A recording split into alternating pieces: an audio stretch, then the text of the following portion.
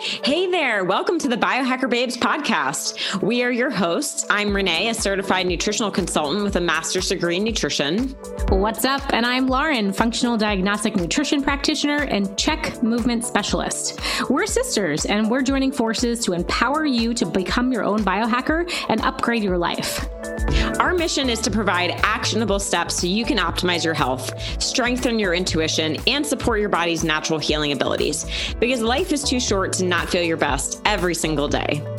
Thank you for joining us, and welcome to the show. Welcome to episode 106 of the Biohacker Babes podcast. I'm Renee, tuning in from Las Vegas today, and I have my sister here from New York City. Hello, hello. Miss Lauren Sampatero, my sister co-host, amazing best friend. And we have a great guest for you today, Dr. Jay Wiles. Your mind is going to be blown. So I can't wait for you to hear this entire episode. You're just going to love it. But we are talking about heart rate variability today. I think we find a way to talk about this in every podcast because we're just so obsessed about the topic. But Dr. Jay is really our go-to expert on this.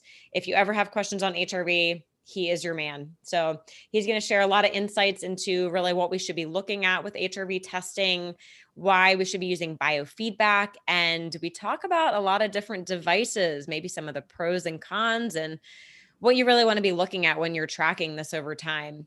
And he gives some really good tips that we can all, I think, start incorporating right away, which we always want that, right? We have the data, but we want to know what to do with that data. And he gives actionable steps in this episode. And I really appreciate that. Yeah, and I love all the myth busting. So if you've been sitting at home staring at your data going, why is my HRV so low and theirs is high, or that person says this, like, I think after hearing today's episode, you're going to be a little more calm, confident, and feel more informed about what you can actually do with this data. And it'll really hit home that we never ever want to compare this to anyone else. And he explains that really beautifully.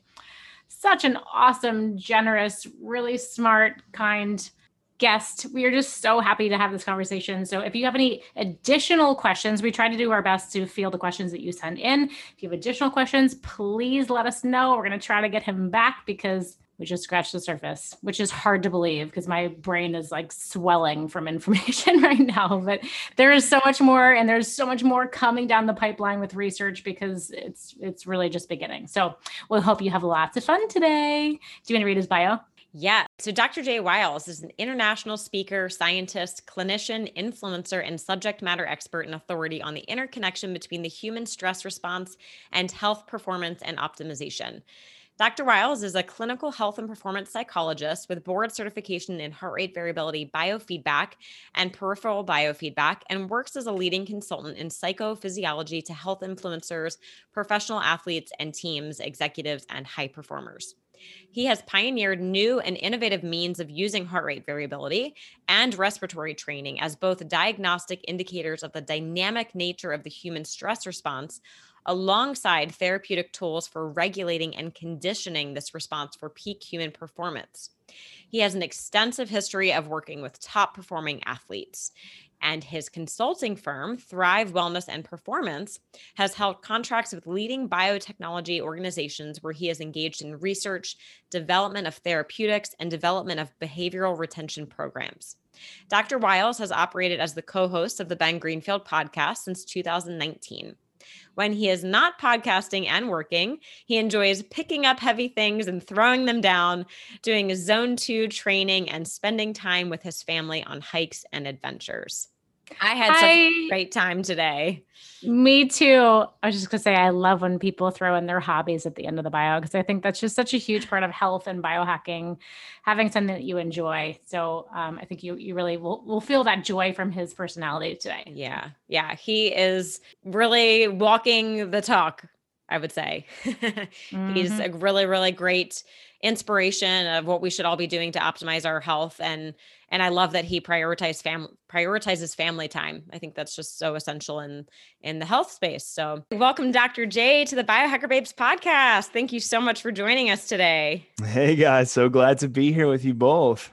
Yeah, this has been planned for a while, and we're so happy to finally have you on because You are our go-to expert on one of our absolute favorite biohacking topics in the world, and that's heart rate variability. We've been following your work, with your work with Ben Greenfield, and then I had the amazing opportunity to do your HRV masterclass in 2020. And I know I've talked about that a little bit on the podcast before, and you really opened my eyes to how complex this topic of HRV can be. Oh, and yeah. we get so many questions. Everyone's always like, why is my HRV low? How can I improve it? Like, I think people are really, really fascinated by it, but they're confused. So we're going to help to break that down today. So maybe just to kick it off, let's start with the basics. Like, if someone doesn't even know what HRV is, how do we explain that in a really simple way for people? Yeah, great question. One of the things that you really highlight is the mass amounts of confusion that just happens around the subject matter. And I think the reason this happens is because if you look at every major wearable company right now, the biometric that is heart rate variability is built into these wearables, which means that people are going to have some level of interest in figuring it out, and they go listen to podcasts, or a lot of times too, they'll just read articles. And a lot of times when they get into the science and research, it's either kind of one of two things that I hear from people. Number one, like, it's just way too complex. So they start reading about these biometrics like SDNN, RMSSD, PNN50, like all these things kind of like are on the screen. And they're like, I don't really know what to do with this. I don't know if I have the time and the knowledge set to kind of jump into the science. So they just kind of back away. So that's one thing that happens. Oh, the other thing that happens is they read this stuff, they really try to understand it, but unfortunately, there's just a lot of myths and misconceptions that are that kind of continue kind of when people don't really speak to the true science of heart rate variability, what it is and what it is not, because it's not an all-encompassing type of biometric, but it's one that gives us a lot more information than what we probably even realize. And so at its core, heart rate variability is, as it says, it's looking at the variance in interbeat intervals of heartbeats. So what that means is that every time that the heart beats, it doesn't operate like a metronome. So it doesn't pace itself. And that kind of sounds counterintuitive to some people. They would think, oh, well, a paced heart, like that makes sense, right? Like that it would just kind of pace itself. Well, the heart does have pacemakers that take over when we're in a sympathetic load, or we call that a fight or flight experience. But that's actually not a great thing to have turned on chronically. We can talk about why we need it and how it's actually quite useful, but chronically, that's not a good thing. A paced heart, or a lack of variability in between heart, kind of demonstrates a lack of resiliency to handling stressors, whether that's physiological stress or psychological stress. And we can measure this quite easily, actually. We just need the ability to capture heart rate. And once we capture heart rate, then we utilize algorithm-based systems and machine-based learning to transform the data into something that's usable and practical. And it's not to say that heart rate in and of itself is not usable and practical, but heart rate variability is a great proxy to nervous system functioning. And I've said all that to kind of get to that place there, is that when we think about heart rate variability, what we want to kind of use that as is a data point or information as a proxy as to what your nervous system is trying to tell you at that moment. And it can tell you a multitude of things, which we can jump into. But is that what you were looking for? Just kind of a basic explanation of heart rate variability? That was a great explanation. Cool. I think the most important thing that I think is always a good takeaway for Renee and I in explaining this is that the trends are so much more important. I think some people get so locked into a number. Mm-hmm. What is some advice you could give on how to understand what it should be from day to day? I mean, there's so many normative values per age group, per gender, depending on, what you're trying to achieve. It's like just an influx and overwhelming amount of data. So how do we kind of step back and see the big picture of maybe what we really should be aiming for? Yeah, this is such a great great concept to learn, but also to something that's very tied into the misconceptions that a lot of people have learned about heart rate variability. And, kind of the old adage that people, tell me all the time is, isn't higher better? The answer is not really. There's no evidence. If you scour the evidence on heart rate variability, there is no demonstrable evidence to say that somebody with a 145 RMSSD value is inherently, what was the word I'm looking for? Inherently, yeah. More with you. Yeah, it's 12 o'clock. I should be on a point here. Is inherently more healthy or higher of a higher level of performance than someone who says, has like a 75 millisecond RMSSD value. So like that's the big misconception, is that higher is better. You're right. We don't want to take our numbers and start comparing them. And this is the problem too. If I post something on, Instagram, or, some other health influencer posts their numbers on Instagram, a lot of times people will say like, oh man, like I see that, Jay has, this, 120 overnight score, 130 overnight score. I only have a 20. Like, does that mean I'm going to have, a heart attack, going to cardiac arrest? And the answer is no, probably not. There are a lot of genetic factors, a lot of age factors, and even height in and of itself has found to be a factor. It's not us trying to compare ourselves to the normative population, because this is not linear. Like, this doesn't work like blood pressure. So we kind of have like parameters around blood pressure that can be indicative of someone who's either high, low, or kind of right where they need to be. There's nothing like that for heart rate variability. The only time that metrics can actually be compared to a normative basis would be for those individuals who are taking 24-hour readings and then comparing them to individuals on a mortality basis. And these are typically individuals who have already had heart attacks, and they're looking to see about the predictability of having another heart attack in the future. And that's really the bulk of the research that we have for normative comparisons. So this takes us back to the point of kind of what should we be comparing? Well, we should be comparing it to our normative baseline, our norms, and our norms only. So I kind of like to give easy numbers and representations for people. So let's say again, and again, this might sound really high for people or might sound low for some people. I'm just going to use the number because it's easy math. Is I use 100 milliseconds. So if we look at 100 milliseconds as kind of like the individual's RMSSD value as their baseline, we look to see from day to day consistent readings, typically in the morning, first thing, untainted readings, how much of a shift or modulation is there from that number. So when we think about training and recovery, I kind of use what's called the 20-40 rule when it comes to training and recovery, which means that when somebody has, let's say, a drop in HRV by about 20%, we use 100. So if they have 80 or below, then that should be kind of a red flag to say, okay, the nervous system is saying that there hasn't been as much time to repair. There's not as much resiliency within the autonomic nervous system here. Like maybe you should pump the brakes and take it a little bit easy. You kind of have a little bit more of a fight or flight response going on right now. If it drops below 40%, so 60 or below, then that's from a training perspective where I tell people, okay, that's your nervous system saying you're primed for injury. You're not fully recovered. You might be overreaching, overtraining. Let's go ahead and pump the brakes severely and maybe just take it as a rest day. So 20 is kind of like where I say, hey, watch out for it. 40, it's like rest day. Like really, you need to be careful because your nervous system's saying there is a lot that is priming you for injury here. And then the flip side of that goes as well. If you're 20% above your normal baseline HRV, I say you're really primed to get going. And if you're 40%, which doesn't happen quite often, then yeah, you need to go hit your high intensity interval training, your Metcon, your whatever you need to be, because your nervous system's really saying like, I'm ready for it. Now, like I'm good to go. As long as your data is captured effectively, which we can get into here as well, because a 140, like let's say on an Oura Ring, which has been very validated, may mean something different than a 140 on something that hasn't been validated and included artifacted data that is taking that number falsely high where it shouldn't be. Really interesting. So just a follow-up question to that. We know that we want variability within the variability. So if you're listening to that and taking the recovery day when you need to, we also should be grateful for days where it's a little lower. Like, right, we don't want it to always be high for us. How do we know how much of that is good? And if you listen to your data, should it bounce back? And like, what else should we be looking for there? Yeah. Variability amongst variability kind of sounds like it's a little bit of a tongue twister, but it's true. Like we want to see variability because that tells us that we're doing something or maybe not so doing something. Like especially if we're thinking about training and performance, like we want to see the needle moving at some place. Like if it's staying consistent, that's okay. But also too, we want to see when we're primed. And then we want to see when it's kind of affecting us or kind of taking a toll on us. Like you wouldn't expect somebody to work. I mean, like, I work with a lot of triathletes or a lot of like just really like hardcore obstacle racers. And these individuals will train super, super hard day in and day out. And then when we look at their data, you would expect to see downward trends when they're training harder. And you do.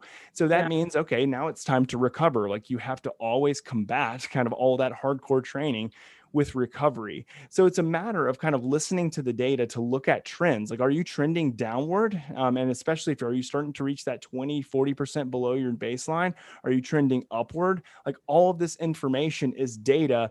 You have to make it actionable. So what do I tell people is that the information is really interesting, but the level of self-awareness without self-regulation of your data or usefulness of the data is really essentially useless. It's like if you take it's like taking your blood pressure, or taking blood glucose, having a CGM on for instance, and then like just checking it and be like, oh, that's interesting, but not doing anything about it.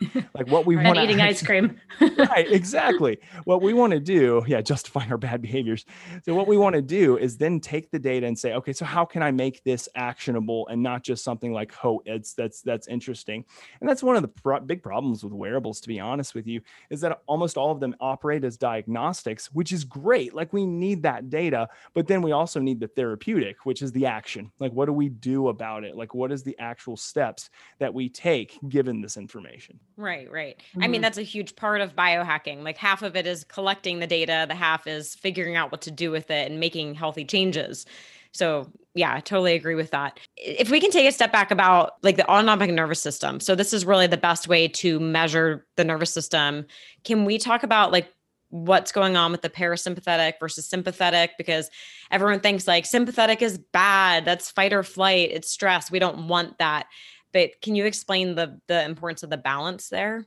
Yeah, sure. So the thing that a lot of people need to realize too is that these are not linear systems. Not one is turned off and one is turned on. So it's not like we have a flip of the switch of the sympathetic system, flip of the switch of the parasympathetic. And just kind of a quick primer for anybody who doesn't know the difference between those two. The sympathetic nervous system is the branch of our autonomic nervous system that is responsible for our fight or flight response. So it is going to be something that is less on conserving energy and using energy to gear us up to either take on what's ahead of us, a stressor, i.e., or it is something that prepares us to get the hell out of there. So that's the sympathetic branch. The parasympathetic branch kind of works in tandem with the sympathetic branch, but it's really intended to be the rest, digest, and relaxation response that helps us to conserve energy, aids in digestion, and allows us to repair and to recover. And I like to think of the analogy of kind of a double or a double-footed braking system or driving system. So a lot of times people think it's like, oh, we have the gas pedal and then we remove the foot off the gas pedal and then we press the brake. It actually doesn't operate like that. And I'll explain why here in a second. The way it works is that when we press down the gas pedal, i.e. our sympathetic nervous system, we can actually also engage the brake system with it as well, double-footed driving. So this is something that a lot of people tend to not realize. And again, that's the relaxation response. Why would we need the double-footed driving system?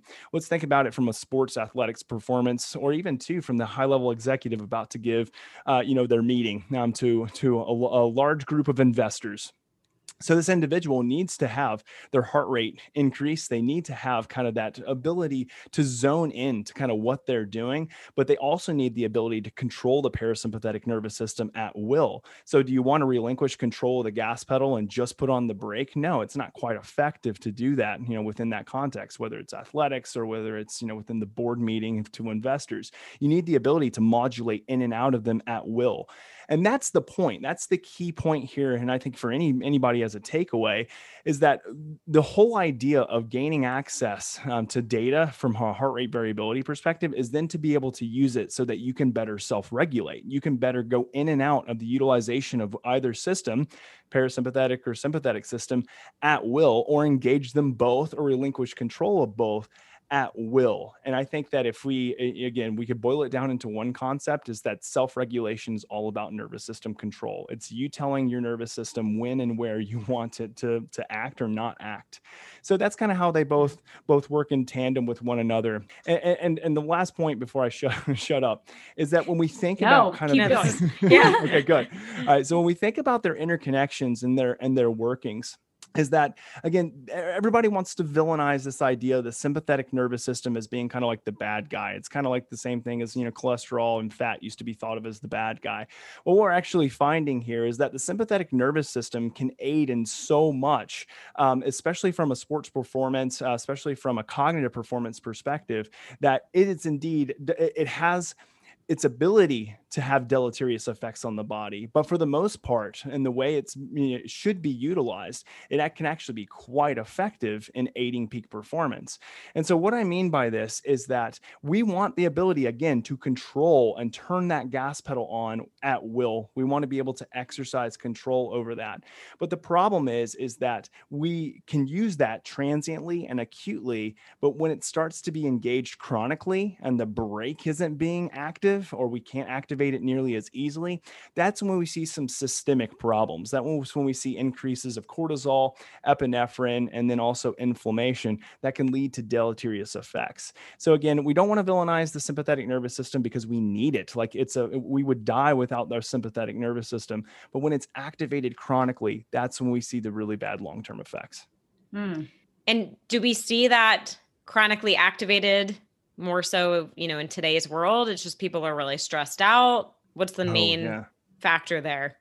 Oh, for sure. I mean, I think that when you look at our modern day society and the amount of stressors that's been put on us, and even here too recently in the last year with COVID-19, we see people at an all-time high of stress. And there's nothing from a research perspective that is indicative of stress load going down or our ability to self-regulate going down. And what I mean by that is that we see an upwards movement or upwards trend of increased experience of stress and anxiety and depression. And, this is due to many factors, whether it's financial stress, relational stress, yes, physiological stress with, ailment, disorder. There's so many things that are interconnected with our stress response. And that's one thing too, is that we know that different ailments that people experience can affect psychological stress, but then vice versa. This is a bidirectional relationship, right? When we experience psychological stress, especially sustained long-term chronic stress, that's going to affect other health outcomes. So it's all interconnected with one another. Like you can kind of ask the question, like what came first, the chicken or the egg? We don't know. It doesn't matter.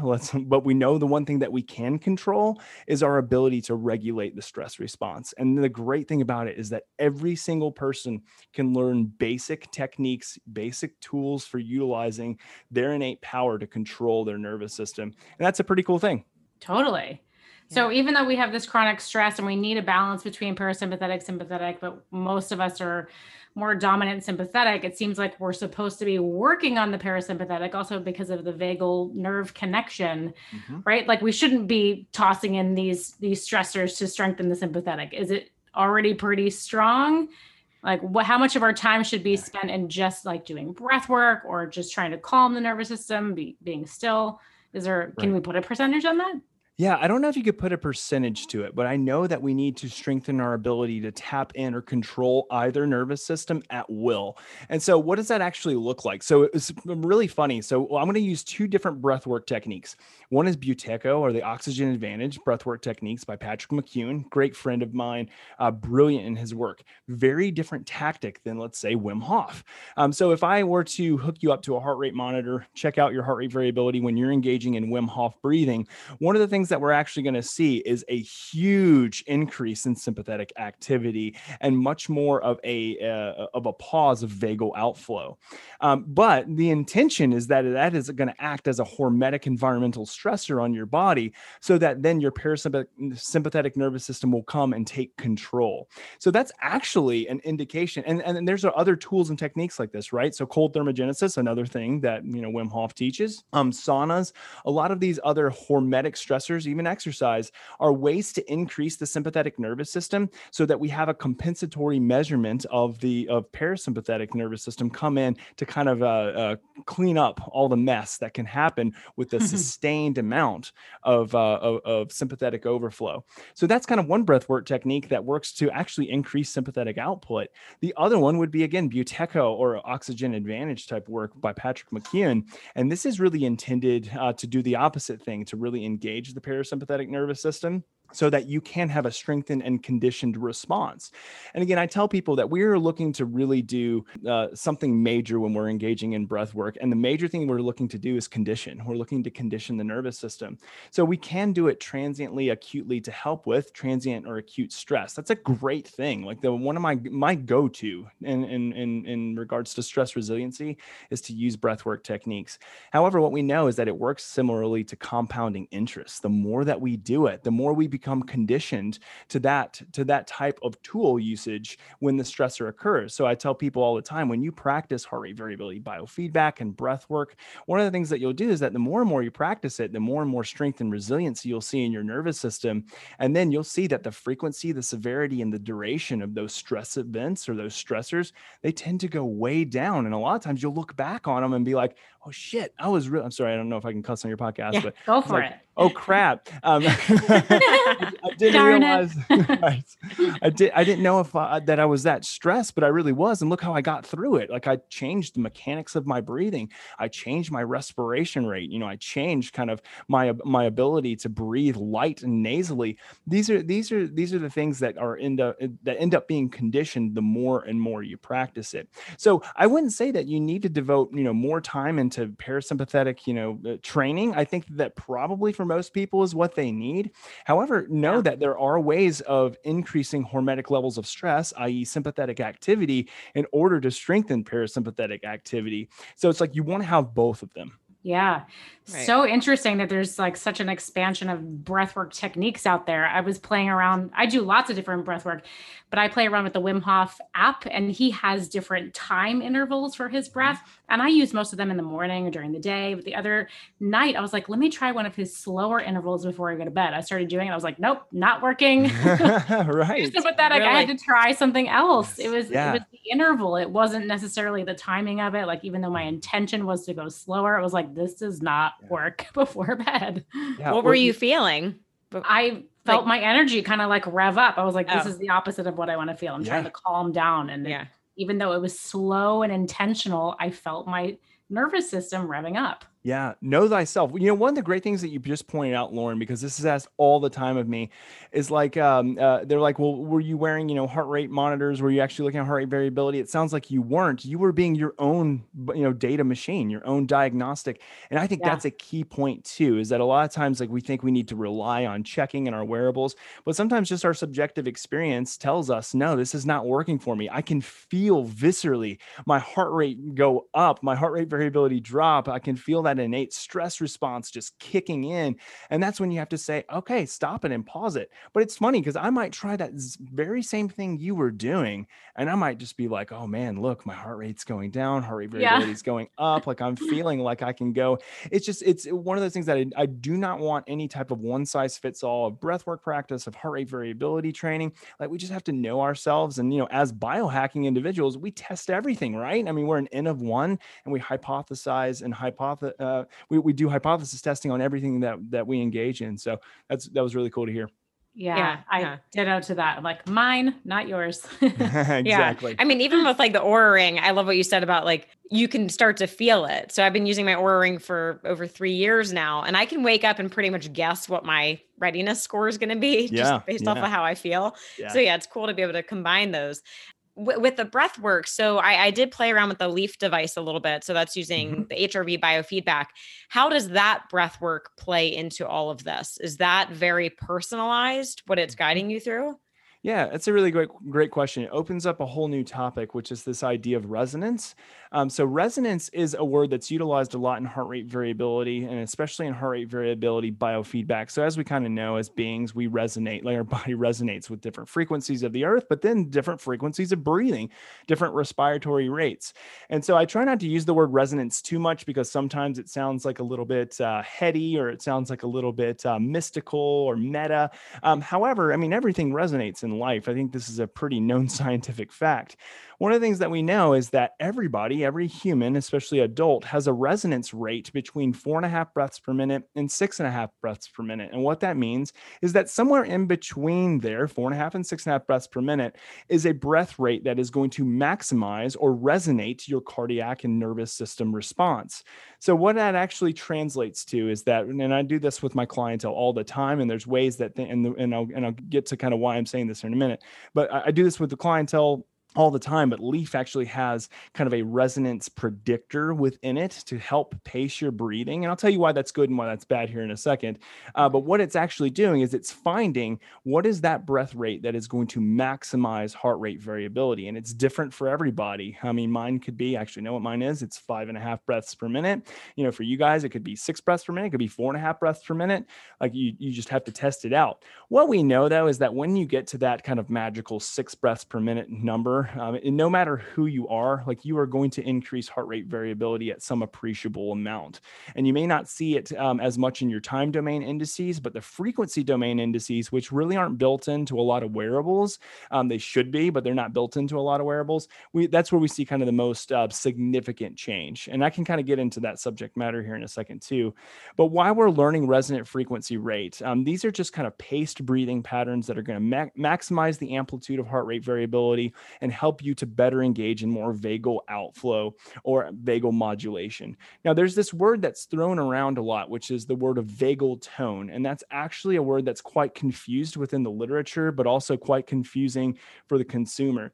When you engage in heart rate variability biofeedback or breath work, you're almost always going to engage in vagal modulation, but you may not be engaging fully in vagal tone. Vagal tone is something actually very different. Vagal modulation is when you see heart rate variability changing because of a system called respiratory sinus arrhythmia and the engagement of the baroreflex mechanism. That's a blood pressure regulation mechanism that helps to keep homeostasis within the body from a blood pressure perspective. Now, those are two of the main contributors to heart rate variability.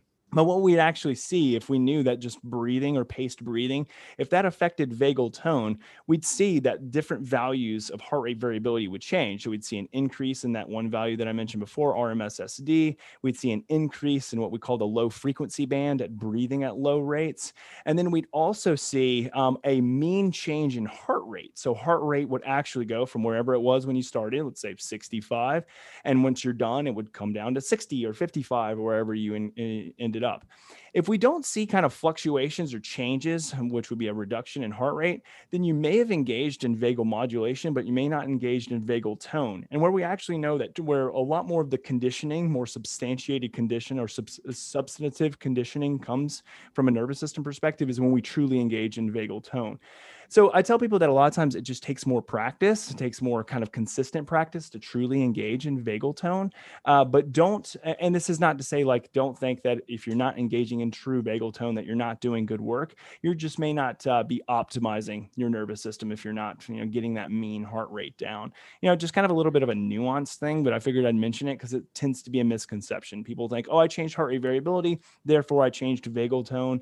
Potentially, but you have to kind of look at all the data and all the pieces of the puzzle, because like you mentioned at the very beginning, Renee, it's a complex thing to look at, a lot of data points to really examine. And it may not even be worthwhile for most people's time to look at all that. For the biohacker who's really like, I'm into the quantified self, they're going to be interested in that. But for the everyday individual, like vagal modulation, vagal tone, who cares? Like, they're doing work. Just tell me what to do. Yeah, exactly. Yeah. That sort of feels like our mission for the podcast. Like, we'll try to weed through all the data and understand it to make it more, actionable for you, because exactly. A lot of our users have played around with either the Oura Ring, the BioStrap, Whoop. They're starting to understand that this biometric is important. I know you said it's not like a across the board panacea, but it is really important to guide our recovery. But they just want to know, when I wake up in the morning and I see that number, like, what the heck am I supposed to do? Yep. And, every time we put out questions, our guests are like, it's so low. I'm doing everything. I'm so healthy. Yes. What else can I do? So maybe can we get into some other things that could possibly positively affect or strengthen other than breath work? Yeah, absolutely. So one of the things I will say, because again, I just want to hone on this point, is that just because your HRV isn't kind of high doesn't mean that you can't increase your HRV. However, we try to think about it in terms of like, is it worth your time trying to spend all of your effort to raise your HRV? And can you take an HRV from 50 to 100? Maybe you can, maybe you can't. There's so many variables that are at play here that really what you need to know is kind of where your baseline is and not be nervous with where it is. Because again, my 120 may I might have like all the same health variables and health status as somebody who has a 40. Okay. So like that, like let's not get caught up in that high is better. Like there's reasons why higher can be more effective and from a performance perspective, but it's pretty marginal. Like there's no real good data out there to demonstrate that higher is quote unquote better. Hey, biohackers. We have a brief interruption in today's episode to tell you about one of our favorite ways to buy some of our favorite organic, non-GMO grocery staples. The website is Thrive Market, and we get so many of our favorite products from the site. Some of the things I really like to buy are the organic olive oil and avocado oil, other food items, everything from that to like, I get my laundry detergent, my body wash, even my Four Sigmatic mushroom coffee. I get everything in one place. And it's just so convenient that within like a day or two, it shows up at my front door. And I know it's all really good quality stuff and it's all discounted. So it's really good prices on all of my favorite things. Lauren, what are some of your favorite products that you get from Thrive Market? Everything that they sell, everything. There's so many fun things. I think this place is like Disneyland. I used to go to Whole Foods just because I thought the store was so pretty and I walk around and I buy things I didn't need. And now with Thrive Market, well, one, you get a 30%, up to a 30% discount. So the prices are way more friendly, but just really cool stuff like paleo and keto coffee creamers. You can basically buy almost the entire Primal Kitchen line, sauces, dressings, mayos, which are incredible if you haven't tried them. Things like jerky. I'll stock my cabinet with grain-free crackers or chips so other things don't end up in the cabinet, if you know what I mean. They also have tons of beauty products. So they're all EWG certified. So if you've gone to that website to check your beauty products, you could head over to Thrive to actually purchase them. And they are just always adding new companies, new products. There's always a new weekly discount. And you always get freebies in your cart. So if you want to try something, if you're not familiar with the company, add a freebie, try it out. Best part, now they have organic, sustainable meat and seafood and clean wine. So it has really grown from just a pantry staple to a full grocery lifestyle experience. Yeah, it's so perfect for today's world too. We can get it all online. And I love that the company is always researching new products and they have a very high standard of what they allow to be sold on the website. So we're big fans. So if you want to check it out, check out the show notes for today. We will put the Thrive Market link in there, and that link will automatically give you 25% off your first order. And that is on top of the regular discount. So if you want to try a bunch of things, head over, fill up that shopping cart, and you'll get it in the next couple of days. Now, if you are looking to kind of really work on raising HRV, which I don't like even that term. I don't like the term of raising HRV because then we have to say, well, what does that mean? Why? Like, what is raising HRV? Raising HRV. Yes, strengthen HRV, in my opinion, is you actually strengthening your control of your nervous system. So I care a lot more about how much you can modulate your nervous system than I do about where your number is. So this is the point. This is one of the things that I tell everybody, and then I'm going to get into tools, which I know is your question, is that I tell everybody, I would rather have a HRV of 20 but during a stress event, be able to raise my HRV up to 30, 40, or 50 than to have an HRV of 140 and only be able to modulate my nervous system when I'm in a stressed event up to 141 or 142 or barely move the needle. Because why? What does that mean? That means that if I'm that person, with a 20 and I'm raising up to 50, that I have some pretty good control over my brake and over my gas pedal. I tell it to do what I want it to do when I want it to do it. The other way, I don't have that level of control. So that's kind of the key component. So if I see somebody, let's say, for instance, who has the Leaf device and they're modulating their HRV like crazy, but they have a low HRV and they're complaining about a low HRV, I'm like, listen, like, again, I'd rather have the resiliency of your nervous system to bounce back from a stressor and to engage that system than to have a 140 and not be able to move the dial. So that's, I think, for any of your listeners who thinks like, I've got that 20 or I've got that 30 or 40, RMSSD, and I want to be like, Jay, or like you guys who have really high HRVs, like that's not the point. The point isn't to try to raise the mean baseline HRV, because we don't have enough evidence to say that that's actually worth a lot of our time. But again, here's some things that I would say that you can do that will help to move the dial at least some point, but more so are very effective in strengthening the nervous system as a whole. So let's talk about this idea again. I know you said other than breath work, but I think that's the key component. Like breath work and HRV biofeedback are the absolute most powerful tools that are very, close to us and very easy to use and a lot less expensive than some of the other things that I'm going to say that are quite effective in helping to create resiliency within the nervous system. So that's one. The other one would be basic mindfulness skills. And I like to utilize mindfulness as an approach to heart rate variability, biofeedback, and breath work anyway, but just being more in the moment and present. And I know that sounds really kind of easy to do, but as we all probably know, and many of the listeners know, it's a really difficult skill. Yeah, it's a really difficult skill. Yeah. And that's because the mind can act a bit like a monkey and be all over the place and throw stuff at us. And so learning to kind of better engage our ability just to stay in the moment and not push aside or suppress kind of the crazy thoughts that we have on a daily basis is really important. Now, the other things that I love doing, and I think that these are the components that are most substantiated within the research, is exercise. So exercise we know can help to create stronger resiliency within the nervous system through hormesis. And so a lot of people ask, okay, so what kind of exercises have been found to better help control modulation of the nervous system? Well, the single-handed most important one that we see is high intensity interval training or high intensity repeat training, HIIT or HERT. And so these are obviously quite intensive types of exercises that are done no more typically than like 3 times a week, 4 times a week. Really research from a nervous system perspective says use your number to kind of tell you whether or not you can do it 3 or 4 times a week. You might just be able to do it like once or twice, or you may be able to do it more. I haven't seen many people even working with like CrossFitters who can do it more than 3 or 4 times a week. They still do it, but their data says you shouldn't be doing. Yeah, exactly. Not listening. But we see that the thermostat tends to turn, the dial tends to turn from a heart rate variability perspective when you're engaging in that. One that I have seen anecdotally, but I'm on the I'm working on this research. Actually, we're working with a couple different universities to look at the effects of this. The other type of exercise would be zone 2 training. So zone 2 training has become extremely popular here in the last 2 years or so. But if anybody isn't familiar with zone 2 training, it's different depending on who you ask. Honestly, some people will base zone 2 on your lactic threshold. Some people will base it on heart rate. I think that's kind of the most accepted one because it's easiest to determine. But that's just staying with kind of a low intensity heart rate. So for instance, for me, I do zone 2 anywhere from about 3 to 4 times a week. It's normally like a 30 to 45 minute run. And I keep my heart rate in between about 130 beats per minute up to as high as 145, 146 or so.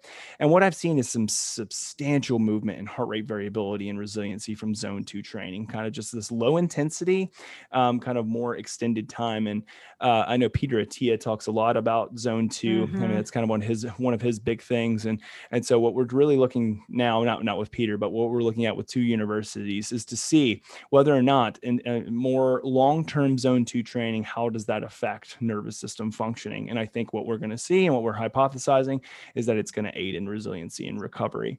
The other thing would just be resistance training. Resistance training is another huge one. So lifting weights, picking heavy shit up and putting it down or throwing it somewhere is really effective in helping to modulate the nervous system. Then we look at things like nutrition. I don't want to get too much into nutrition, but I mean, it's one of the ones that's low hanging fruit. A low inflammatory diet, just kind of tailoring that diet to you is really important. You can actually utilize heart rate variability to determine the level of impact that food is having on your nervous system. So a lot of people will ask, well, okay, so how can I do that? Well, it's a little bit sensitive and then it's also a little bit general. So what I mean by that is that when we eat and partake of food, you are going to see an automatic decrease of heart rate variability. The reason being is because you're utilizing a lot of energy to consume energy. So you need energy to burn energy. And so there's nothing wrong with that. But what I tell people is that you can prime the nervous system prior to eating by engaging in some parasympathetic breath work. I think it's one of the most low-hanging fruit. So engaging in a couple minutes of breath work or heart rate variability biofeedback can aid in digestion, and it can aid in reducing blood glucose spikes as well. Now we've seen this in the literature. So that's one thing that I mentioned is that, but afterwards is an extremely important thing to watch. So one of the things that you want to watch for is how long does it take for your heart rate variability to recover back to baseline after eating?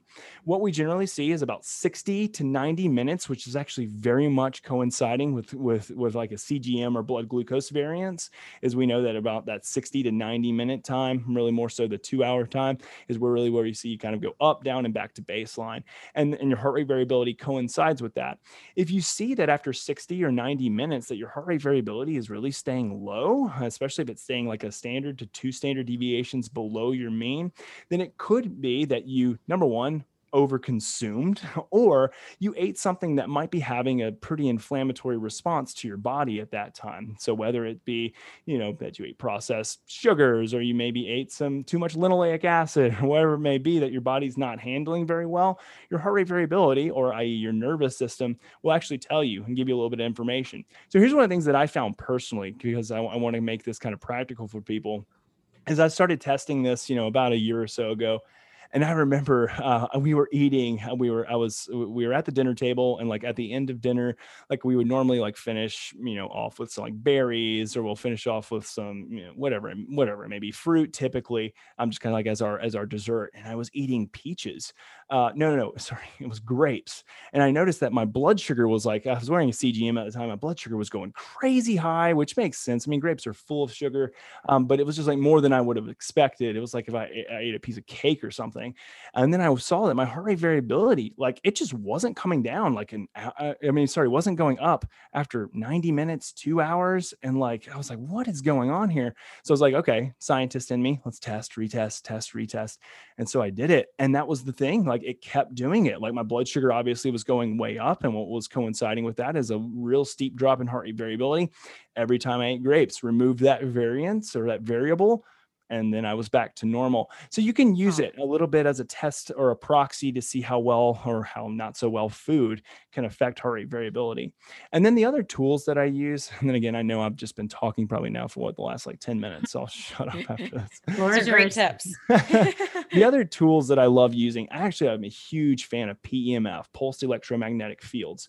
And so, there's different ways you can use this. Like I have a Halo device that was sent to me. I don't know if you guys have come across Halo or seen them. Really cool device. Yeah. But I use it a lot for recovery. I'm utilize it a lot for just kind of like calming the nervous system. And I have actually seen some extremely interesting trends with PEMF, especially from a heart rate trend. I'll see my heart rate sometimes after I'm done using it going down into like the low 40s, high 30s, like just kind of sitting and resting. And my heart rate's normally around like 65, 63-ish range. So a substantial decrease in heart rate. And then one of the things that I see coinciding with that is that when we do know there's a huge correlation between a lowering of heart rate and increased heart rate variability, is I see heart rate variability tend to skyrocket during and then after I'm using PEMF.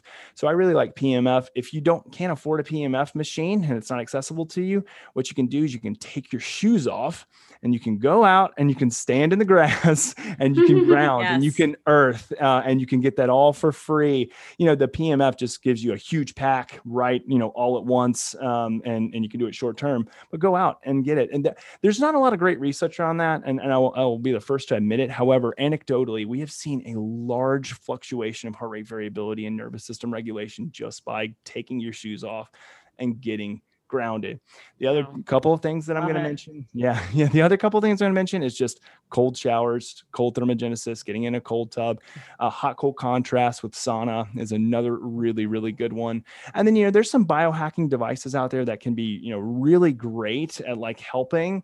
However, the one that I've come across, like my true biohack for nervous system functioning is NeuCalm. So if your listeners haven't heard, NeuCalm is a neuroacoustic software that uses a biosignaling processing discs. And basically it's all about helping to increase alpha and theta brainwave state, and then also to increase nervous system regulation and nervous system functioning and resiliency. And I've seen it almost every single time I put on any type of measurement of heart rate, is I see some really interesting modulations of heart rate variability with using NeuCalm. So again, that's probably only scratching the surface of what I would say, but again, for the sake of time, I want to pause and take a breath. awesome. Yeah. I just want to circle back to Amazing. the PEMF because I had such an amazing success with that.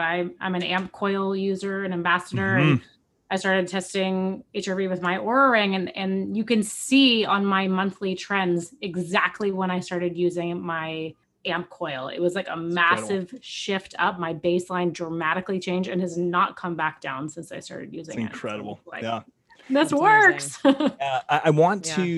to, and I will be complete. I need to also to be completely, upfront with everybody. I do not officially have an affiliation with Halo, but it's a little bit of one. And we're looking at doing some research on heart rate variability. They basically sent it to me to say, like, tell us what you think. And I started using it and testing all these things. And again, and this is, I don't think it's just Halo. I think this is just, a testament to PMF in general.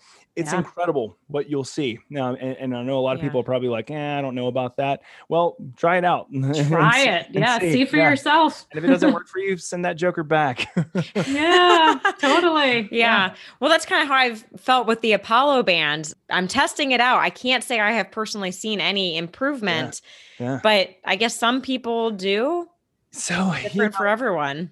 And again, I don't want to step on too many toes. I have no affiliation with Apollo. I have one sitting right here. I've seen that for some people, they're going to see change and they're going to see effective change. And some people, like, it's not going to move the dial. What I have found is that anytime, and I almost wonder too, and again, this is just my hypothesis, is I'm wondering if some of these devices like this, especially frequency devices, if they help to better aid or they're adjunctive in things that we're already going to do when we're wearing them. And let me tell you what I mean by that is that most of the time when I put on this, most of the time when I do PMF, most of the time when I'm doing a lot of these other things, I'm almost always slowing my breathing down. I'm almost always getting into a lower respiratory rate. And that is always going to affect change in the nervous system. When you start to drop your respiration rate, generally below 8 breaths per minute, but when you get to the 6 or so breaths per minute, it is always going to affect change in your psychophysiology.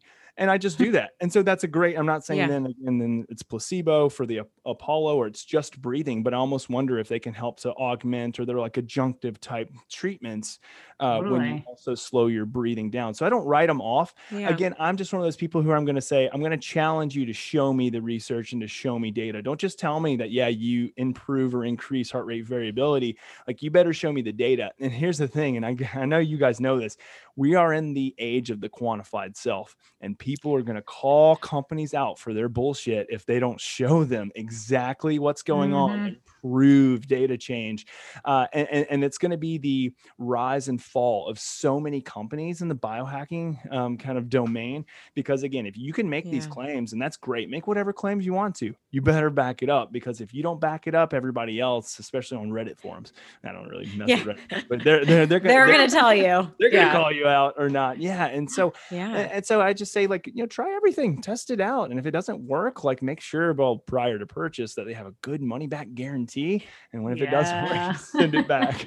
Exactly. Yeah. I mean, maybe the Apollo, it just makes me more mindful to breathe. Because when I do feel that vibration, it does kind of bring me back to be a little bit more in the moment and breathe. So, hey, if it does that, then something. It very well may do that. And that's not a bad thing, right? Because again, and I'll tell people, if the more you breathe and the more you change your mechanics, and I won't say the more you breathe, but the more you pace your breathing and slow your breathing down, the more resilient your nervous system is going to be, and the more conditions it's going to be to autonomic nervous system to automatically take over when you're in a time of stress, when kind of the crap hits the fan. Like, your body is going to kick into high gear and it's going to get you out of something without even you having to think twice about it, because you've already conditioned your nervous system. You put in the hard work already, and now you're just reaping the benefit. And that is that is the most beautiful thing about our human physiology, is that we can train it and condition it. We're really retraining and reconditioning, because all these things that we're working on, especially from a breathwork standpoint, are things we were born with and things that we did innately. And then over time, because of this chronic long-term, stress and the exposure to different stressors, whether it's, family life, financial life, academics, whatever it may be, like it's caught up and it's really wreaked some havoc on our body. So we're reconditioning is really what we're doing. Right. That makes sense. I was going to say, people are probably wondering, how are you measuring your HRV in the moment? Because like, most of these devices, you wake up, you get your overnight score.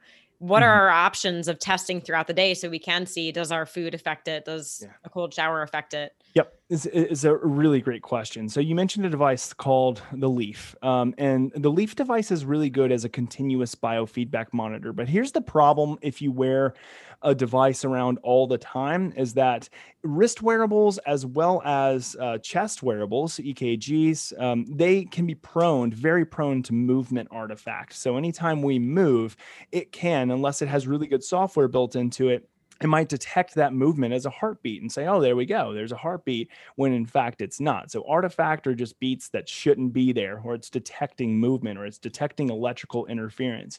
And so the problem is that not a lot of companies have really solved the problem of developing really good software to detect movement artifact and remove it successfully while people are moving. And so that's why you don't see a lot of devices like incorporating heart rate variability into, devices that are really looking at tracking movement. We're working on it. There are things that are kind of like really in the works now that are going to solve that problem. It's only a matter of time until technology is really good at that. I mean, that doesn't sound like a hard problem to solve, and I don't think it is super hard. It just takes a lot of manpower and time to do it.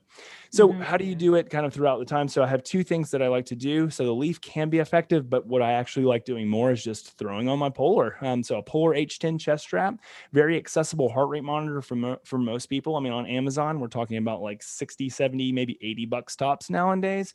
And then you can utilize a multitude of applications that are either quite cheap or quite free. One of them would be Elite HRV, which is probably my go-to. The reason I like Elite HRV is because it's been validated to be accurate, but it's also very data dense. And that could be good for some people and bad for some people. Some people might get on Elite HRV and be like, oh, this is way too much information overload, paralysis by analysis, because they don't really know what to do. For someone who's like in the biohacking community and really up on all of these things, and if you want to know kind of like all about those biometrics, like I did a podcast on with Ben Greenfield that was like a 2-hour plus solo sode all on heart rate variability. So that's a great episode. It was awesome. We'll link to that for so long, but it was really impressive. Thanks. Well, I tend to be a little bit more on the verbose side than anything, as you probably can tell. So talking isn't too difficult for me. I just kind of go. I would have needed so many water breaks. Oh yeah, I know. I had my water next to me, but yeah, I'm not even sure. Sometimes I'll have it there, and then if I get in the zone, I just go. In the flow. Yeah, that's great. But yeah, back to, I'll use Elite HRV, Polar H10. The other really good one that's actually been quite validated, again, also very accessible to people, is an application called HRV for Training. And it's made by a guy named Marco Altini, brilliant data scientist in the heart rate variability research world. It actually uses your iPhone or Android phone, your camera, plus like the light on the phone. And most people are like, really? Is that going to give me accurate data? Actually, it is quite accurate. It may not be as precise and have as high of a sampling rate as something like an EKG, but it's actually quite accurate. And again, HRV for Training, the last time I checked, is still free to download. And again, just uses your finger. It's a PPG sensor, just like your Whoop or your Garmin or your BioStrap, but very accurate. So you can do spot checks. We know that the most evidence that we have right now is that the best time to check is first thing in the morning, like untainted, and then it's consistent. However, it's something that I do again before, like I'm just going to give my routine before I eat. Say for instance, I'll throw my Polar H10 on, even when I'm with family, and then I'll just do about 2 minutes or so of biofeedback, sometimes a little bit less than that, sometimes more, depending on when I am. And then I'll raise my HRV, kind of getting more to a parasympathetic state. And then I'll eat. And then afterwards, like if I'm trying to check, like I'll go ahead and check. I've become my own biofeedback machine, honestly. So I kind of just know, like I know intuitively, I can feel it subjectively. I don't need to use all of that nowadays, but it's still very helpful to be reminded to take a moment and just breathe and pace my breathing.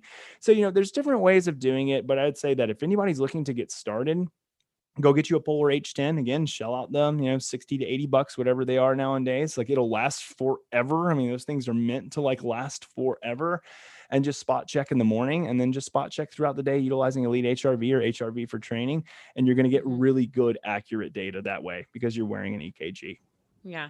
Do you need to lay down or sit or stand for those? Yeah. So you can do it anyway, just be consistent. There's nothing Okay. to say that you need to do, supine or sitting or standing up. What we do say though, is that with standing up, you're much more prone to sympathetic output, right? Because your heart rate's going to increase. You're going to have more peripheral blood flow when you do that, or sorry, less peripheral blood flow. So one of the things that I say is that if you're going to stand, like you can do that, just stay consistent. I think it's just easy, like, especially in the morning to just like throw it on in the bed or like sit up and throw it on, or like go to your, meditation room that you have in your house and do it there. So like just be consistent with it, but it doesn't matter. Gotcha. Awesome. Yeah. What a great experiment to do with the CGM too, and see if you kind of get that same trend or, the up and down that we get after eating. Yeah. It's incredible. Yeah. So what about wearables that we already have? How do we know if this data is actually correct, accurate? How much should we weigh into what it's telling us?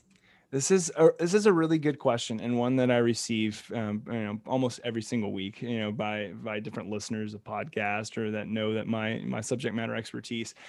This is where it gets a little bit tricky because what we know is that not all data is the same and not all data collection is the same. So the thing that I would say too, and this is not to knock on any other type of company, is that the first and foremost thing before you take that data and utilize that data is to look to see whether or not that company has validated third-party studies, which basically means that they didn't claim it and then study it themselves or create a white paper. You want to see that either a university or other researchers that have 0.0% affiliation with that company have validated that tool to correctly do two things. Number one, collect heart rate. That's pretty easy. Most wearables can collect heart rate pretty well, whether it's Apple Watch, BioStrap, Whoop, or they all collect heart rate pretty well. The difficult part is factoring and removing artifacted data and calculating, utilizing the best algorithms for heart rate variability. That's the hardest part, is to accurately utilize these algorithms to create the picture of heart rate variability. So what do we do? Well, we look at validation studies that have taken those devices and compared them to EKGs, to clinical grade, medical grade EKGs. And so, for instance, I know like Oura has that. Oura has third-party validated studies that have demonstrated that it can accurately capture heart rate and they can accurately capture heart rate variability. Elite HRV has their software, HRV for training. Those have also been validated by third-party studies. I've been told I need to look a little bit more, and maybe someone from BioStrap can reach out to me. I've heard that they have third-party validated studies. When I looked on their website, I saw a lot with their own people involved, which again is okay, but I didn't see any third party. So again, someone from BioStrap, reach out to me because I'd love to be able to promote your stuff too and say, hey, third party validated, go BioStrap. The one that I certainly haven't seen it with, again, I'm not saying it's not out there. I just have scoured and looked for it because this is probably one of if not the most popular, is Whoop. I haven't seen anything. I haven't found their device to be particularly accurate when I've worn it. Again, it could just be me. I'm not saying anything. I'm with you on that. Yeah, I'm not saying anything to demean the company. They seem like they have really great intentions. Just for me, I just didn't find it as accurate as some of the other devices. And again, I'm going to trust the ones with third-party validation studies. And that's why I've got my Oura on. Again, no affiliation with Oura. That's why I wear Oura. I love it. I think it's a great device for capturing orthostatic HRV overnight. I still think it's worthwhile to take it in the morning with Polar. And then also, for me, like too, I think it's pretty accurate too in determining at least some stages of sleep. And there's so much argument around REM, reasonably so, that it's not necessarily capturing REM as effectively as well, really capturing effectively at all, to be honest with you.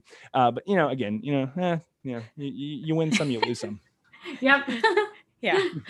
Well, we say for the REM, I think it's more about the trends.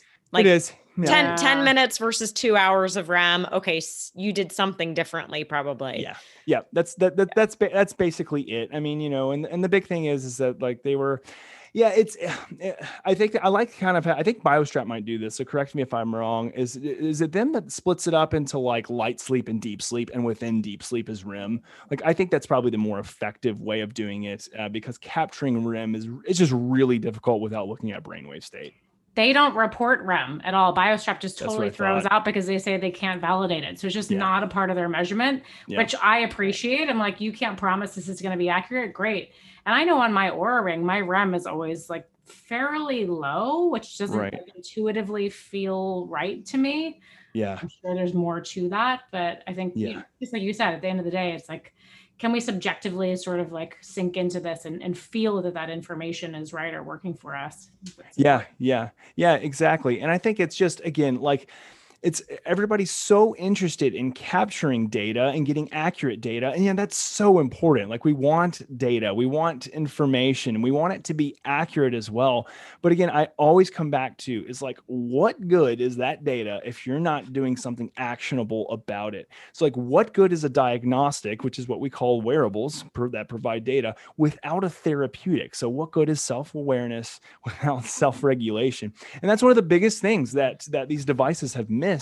And it's not saying that they're even intending to do that. It's one of the, no, I will say more so, not less the devices. It's more of what we as beings have missed, is that the information is great, but if we don't do anything about it, then that information is absolutely useless. Like, who cares what your heart rate variability is if you're not actually going to make it actionable? Yeah, Right, totally. right. I think that's the next piece of HRV testing, glucose testing. Like, there's all these companies coming out that we can test with, but we need like an actionable plan to go with the results. Yeah. And maybe yeah, in the next just, year or two, we'll see that. Just hold on. You just hold on and we'll see. Okay. So I have a question. Stay You have tuned. your 20-40 rule for training. Like if it decreases 20%, this is sort of what you want to do. With that morning baseline that you're taking, and then maybe you have an Oura Ring or a BioStrap, if you're going to compare that and get that more accurate baseline, what do we want to see as far as affecting it on a day-to-day basis? Like, how much do we want it to go up from one day to the next? Is it based on a 24-hour measurement? Like, I've heard sometimes it's reflective of like days later or weeks later.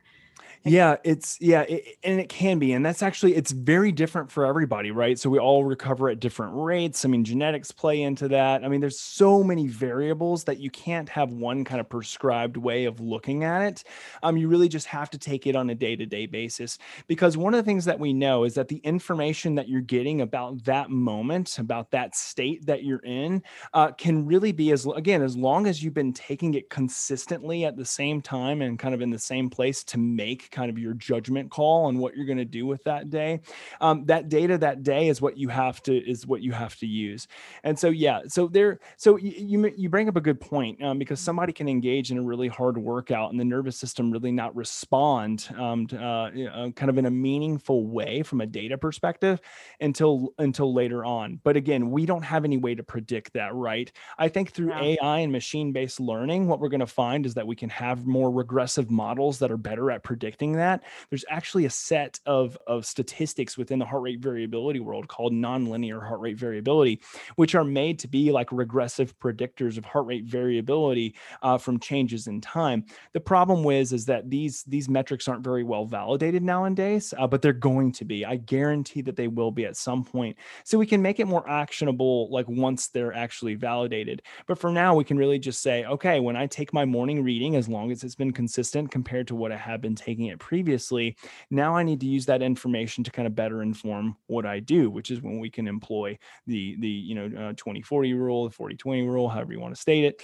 And so that's kind of where I go. So I try to keep it really, really basic, and when it goes from, and the one thing too, is I would say that pick one device. Like if you're doing it on multiple devices, you're going to get really freaking confused, because, right. And in our community, like we have, people who are using Oura, people who are using, BioStrap, and then people who are also checking in the morning with a chest strap, like all three of them, like we're using them. And they're like, oh, which one do I go by? Do I pick the better one? Do I pick the worse one?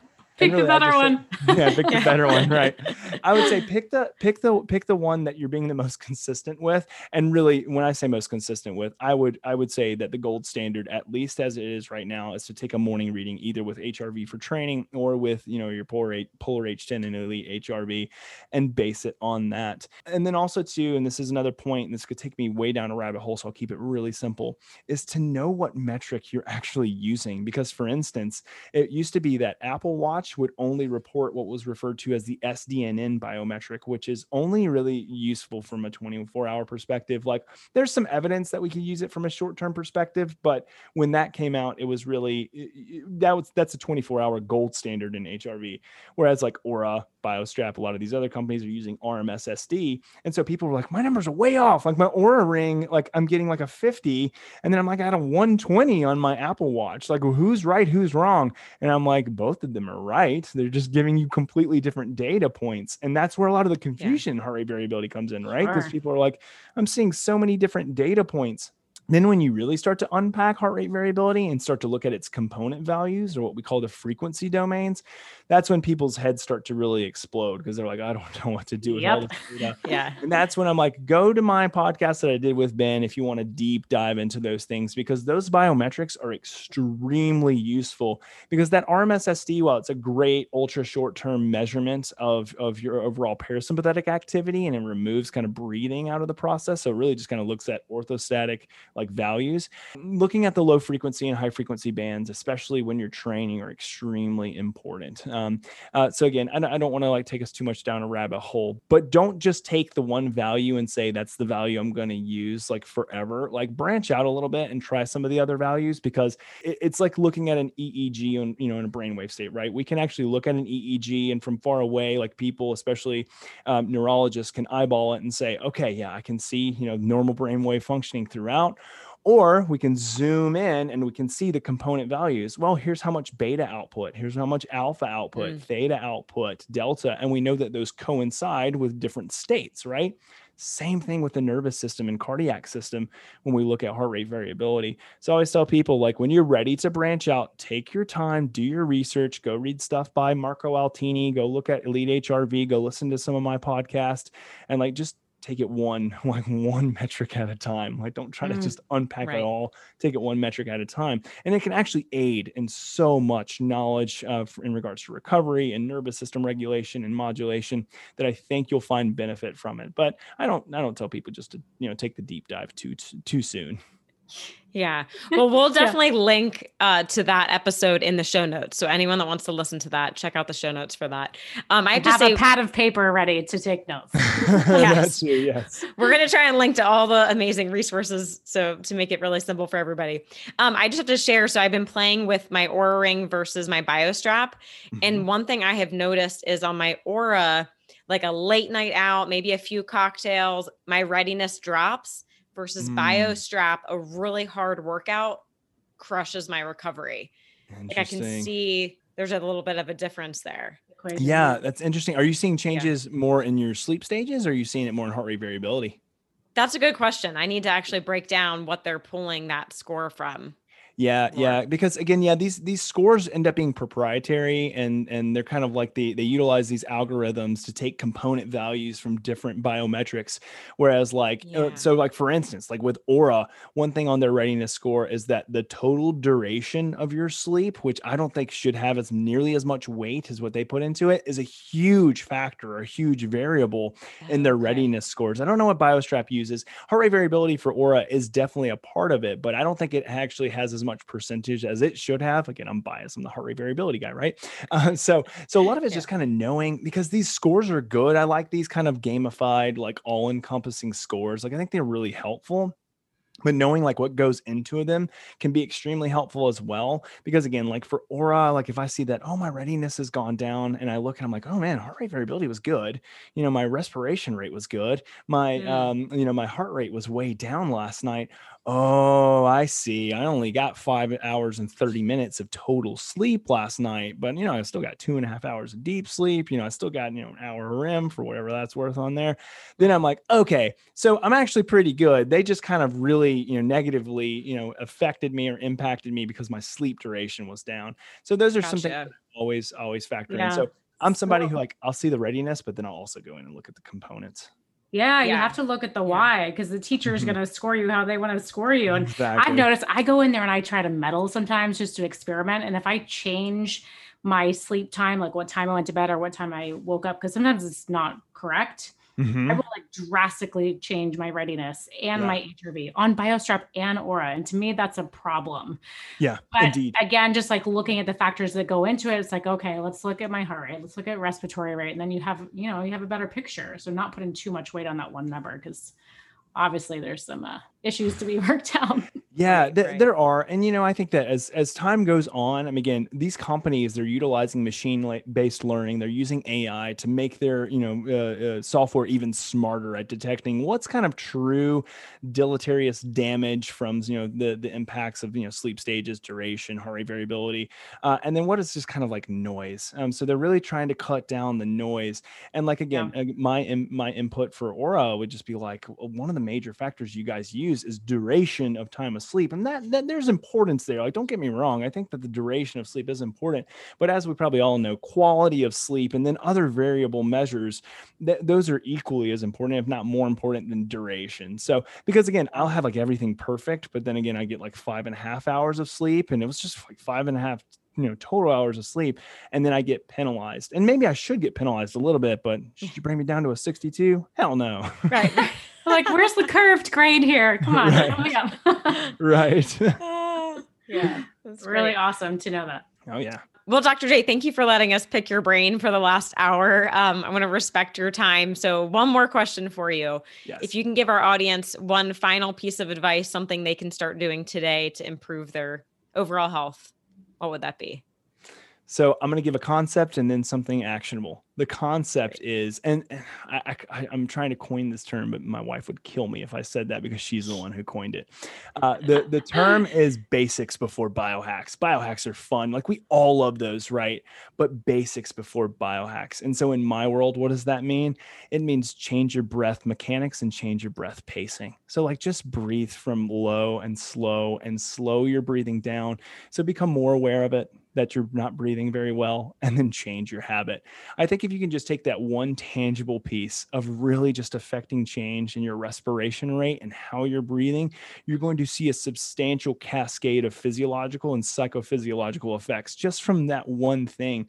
And I don't want people to just think, oh, that sounds too simple. Like, that's the greatest part about it, right? Is that it is so simple that any of us can do it. We can do it anywhere, and no one else has to know that we're doing it, right? We don't even necessarily have to set aside time for it. Like, I tell people, like, when you're driving in the car on your commute, which typically is hell for people, dude, engage your breathing, because while you may not have the fancy smancy heart rate variability data in front of you, you can know, and you can rest assured that that data is sure as hell changing, and you're doing it just by tapping into something that is so close to us, but we're so disconnected from because all these stressors have impacted our life so much.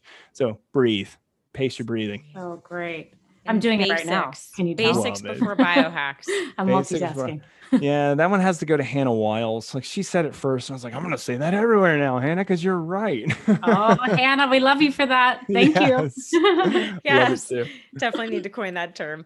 Amazing. Well, Dr. J, thank you so much for spending time with us today. The wisdom is just endless. So everyone, check out the show notes. So many great resources. And then we will also link to how everyone can find you. So you're pretty active on, you have Instagram, your website. We'll link to the podcast. Anywhere else people should be following you? Yeah, I think that's it. Then that's it. If you're interested in kind of the clinical work I do and consulting work, it's Thrive Wellness and Performance. So thrive-wellness.com. I will say, unfortunately, because we've had such an influx over the last year or so, like, there's a little bit of a waiting list.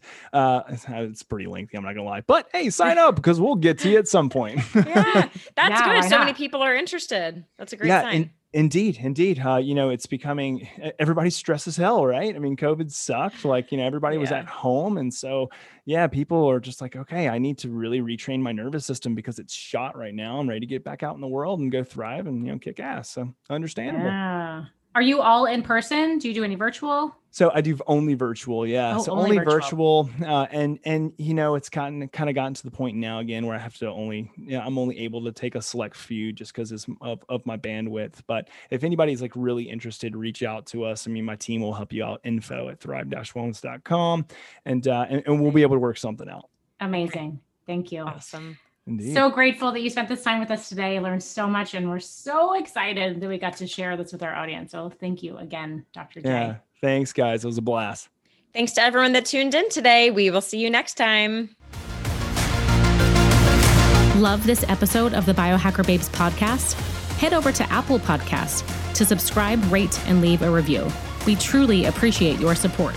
Until then, happy biohacking. This podcast offers health, fitness, and nutritional information and is designed for educational purposes only. You should not rely on this information as a substitute for, nor does it replace professional medical advice, diagnosis, or treatment. If you have any concerns or questions about your health, you should always consult with a physician or other healthcare professional.